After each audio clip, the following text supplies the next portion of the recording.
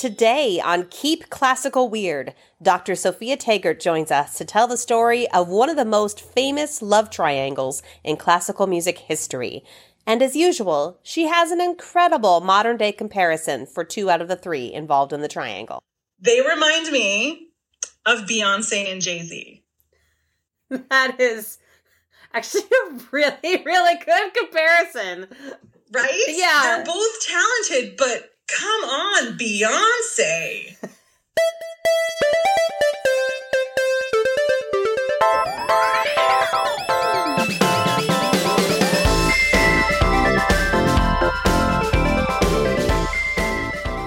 Welcome, friends, to episode 15 of Keep Classical Weird. I am your host, Casey Bozell, and today we'll be discussing one of the most famous love stories in classical music, the love triangle between Robert Schumann, Clara Schumann, and Johannes Brahms. Our resident music historian, Dr. Sophia Taggart from Washington State University, is here to guide us through this tale. Let's dive right in and introduce our 3 sides of the triangle, starting with Robert Schumann.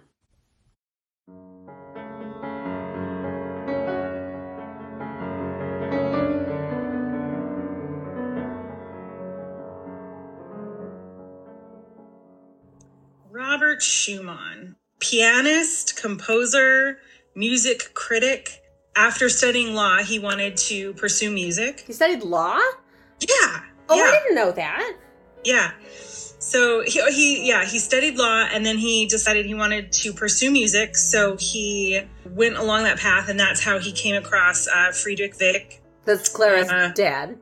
Clara's dad. And then he started studying with Friedrich and would work with him and study. And he knew Clara from like the age of 9 or something. Eventually, Robert was injured.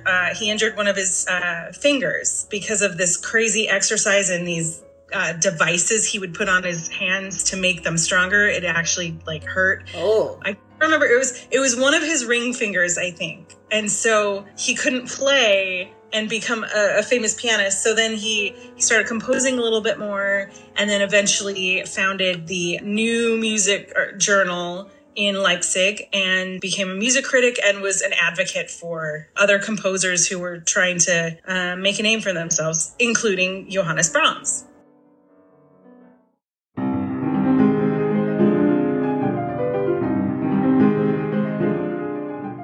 all right. So he meets Clara through her dad. Through her dad, yeah. Right? And he meets her as a little girl. Yes. And I think she has a bit of a crush on him from the start because I guess she composed a romance variation of some sort for him when she was young and said, "Here, this is for you." They kind of fell for each other.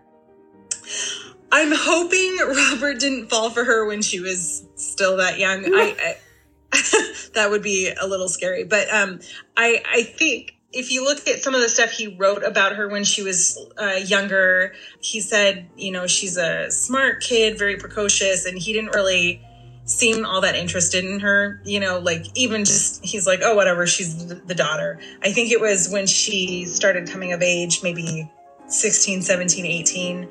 I think that's when maybe he started noticing her.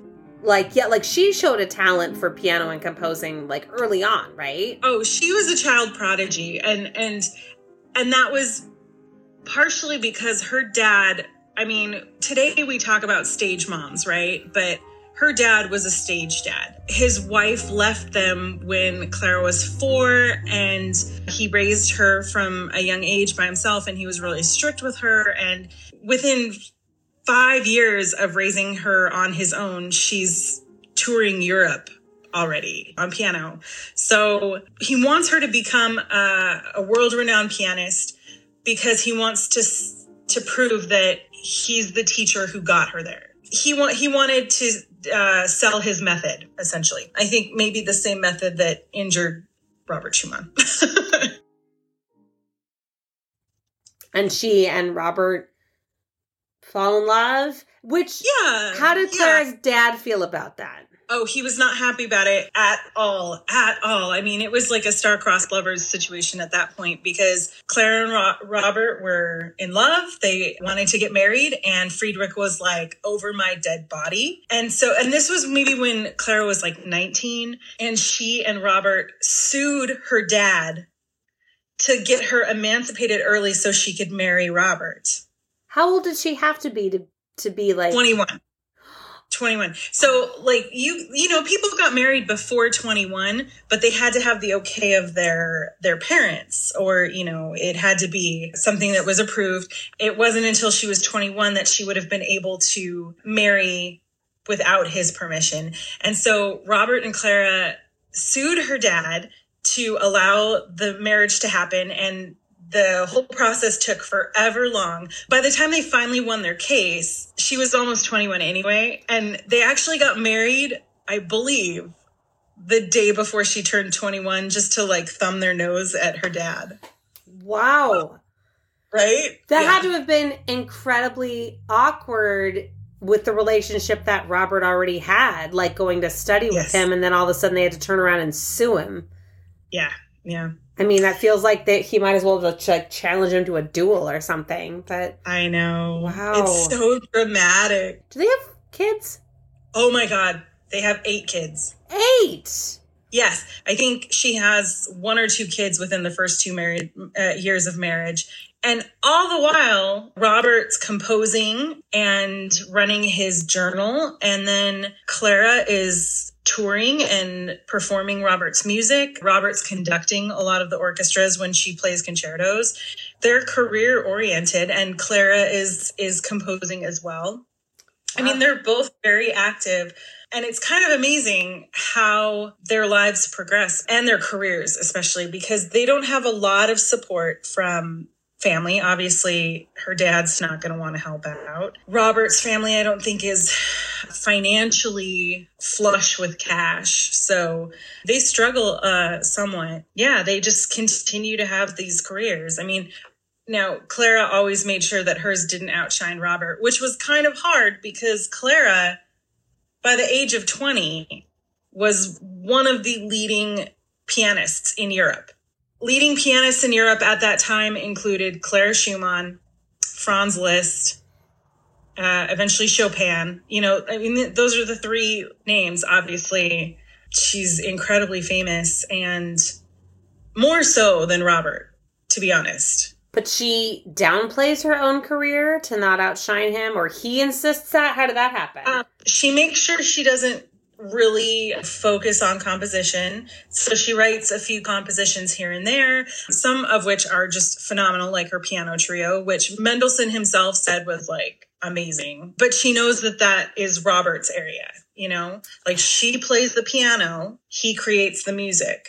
And she doesn't to infringe upon what he's doing, because we still have all those antiquated gender roles governing society at that point in time. So she's very careful about what she does. And if she goes anywhere, she always plays music by Robert Schumann, you know, and she makes sure that he's there and he gets his accolades as well. Robert Schumann, great musician, great, nothing wrong there. I'm not saying that, you know, Clara was amazing and Robert was awful. No, both really amazing. But really, when you think about it, Clara was like the queen of classical music. They remind me of Beyonce and Jay-Z.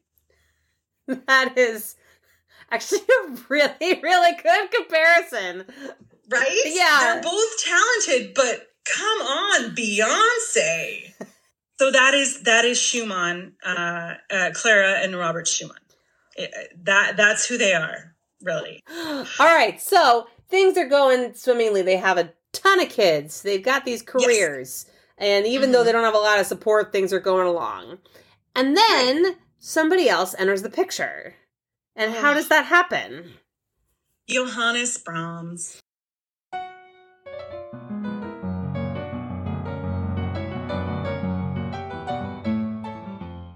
Oh, Be Still My Heart. Okay, so Johannes Brahms gets a letter of introduction from Joseph Joachim. They're good friends.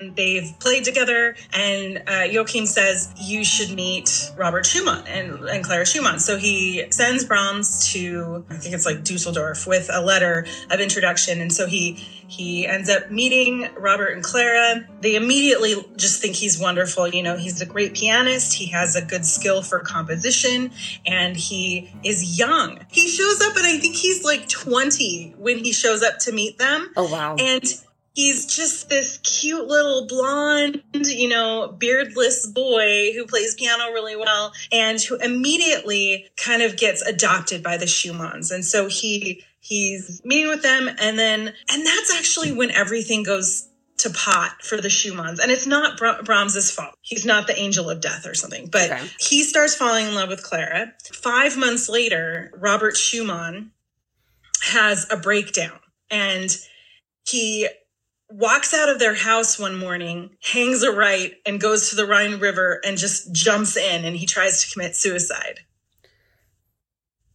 Bam! Just pretty out of the blue? Yeah. Just, well, I should say, yes, kind of out of the blue, but at the same time, like he's suffered from depression, and he's had little episodes here and there. Clara said that he would get up in the middle of the night and go write down a melody and say that the angels sang it to him and he had to write it down, or, you know, he hears things and so there's a bit of a psychotic element to his general life. And then he suffers from depression to begin with. And so really Clara just chalked it up to, you know, that's what makes him such an amazing musician and a great artist. And that was something she knew was a thing with him. With that said, yes, he just up and gets up one morning and runs or goes over the river and jumps in and tries to kill himself. So then he gets taken to an asylum where he stays for the last 2 years of his life. And during those 2 years, Clara's not allowed to see him. His doctor won't let her see Robert, but Brahms ends up being the go-between. He goes and visits Robert and comes back and tells Clara how Robert's doing. Wait, so why was that? We don't know. I don't know. Probably because she was, you know, a poor, meek woman who wouldn't be able to handle seeing her husband. Okay. Yeah. A woman who had pushed out 8 babies. I was going to say, she seems so fragile already. So she has to stay at home, but the doctor's like, oh, but this guy that's living with you, he can come. Yes. And right after Robert went into the asylum, I mean, Brahms moved to Dusseldorf to help Clara support her family while Robert was in the asylum. Yeah. And then Robert's in the asylum for 2 years. Clara doesn't see him.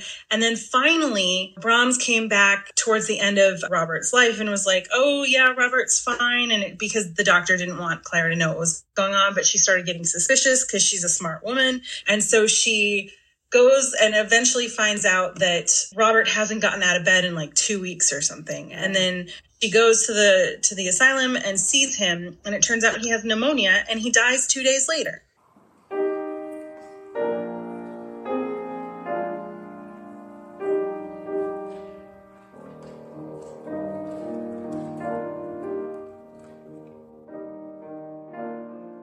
She and Brahms remain close friends for the rest of their lives. It's interesting. Brahms, in a way, takes over the role that Robert had, where when Robert was composing, he always wanted Clara's opinions or help with his compositions. That's kind of what happens with Clara and Brahms. They remain good friends. She starts playing Brahms's music on all of her concerts, you know, but they never get married or officially become an item. She then goes on to have a career for almost up till 6 years before she dies. So her career in music lasted like 6 decades. Really, from the point when Robert dies, that's when we see Brahms start writing a lot of his big works that become incredibly famous. That's like the stuff that carries him through to the end of his life. So it's so fascinating the way that all turns out. between those three people. And we know this about all of them because of like letters that they've left behind, right? Like we know about their feelings for, and especially Brahms and Clara, we know about their feelings for one another through these letters as well, right? Okay. Yeah. It's clear that they have a friendlier relationship than she had with Joseph Joachim, who she was also very close with. But I think in the letters, it's clear that she has a much closer relationship with Johannes Brahms.